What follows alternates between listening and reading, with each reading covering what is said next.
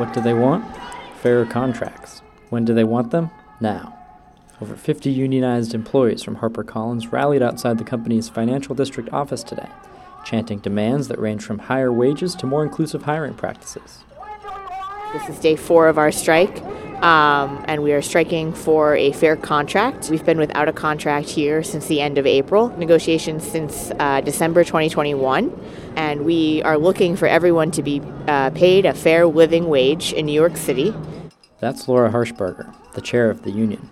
Hirschberger says her 250-person union has so far raised $100,000 in emergency funds to cover costs related to the strike, along with support of a key contingent to the HarperCollins business model.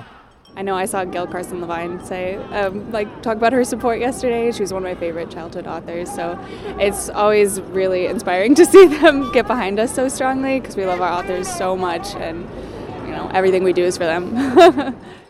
They're authors. That was Emily Rice, who works in accounting. Unlike the typical union battle, this fight has extended to all parts of the supply chain, beyond just workers and their management, from authors to bookstores. Here's Deanna Bailey, who works in marketing. I had one of my authors, Veronica Roth, who wrote the Divergent series.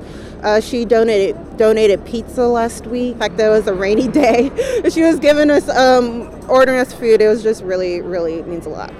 And here's Holly Rice, who works in editorial.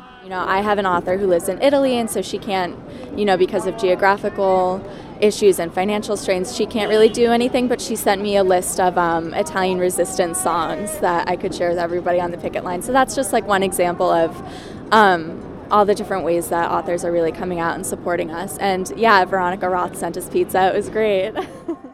HarperCollins didn't respond to our request for comment, but said in a statement that it agreed to a number of the union's proposals and will continue to negotiate in good faith. Here's Sophia Harold, who has worked for HarperCollins for over a decade. It's a fun process in the sense that you get to see how amazing your coworkers are and all the amazing solidarity, but I think at the end of the day we all want to make books and we all want to do it for a living wage. Most HarperCollins employees are ready for the strike to end, to get back to work, and most importantly, return to larger paychecks. Eli Tan, Columbia Radio News.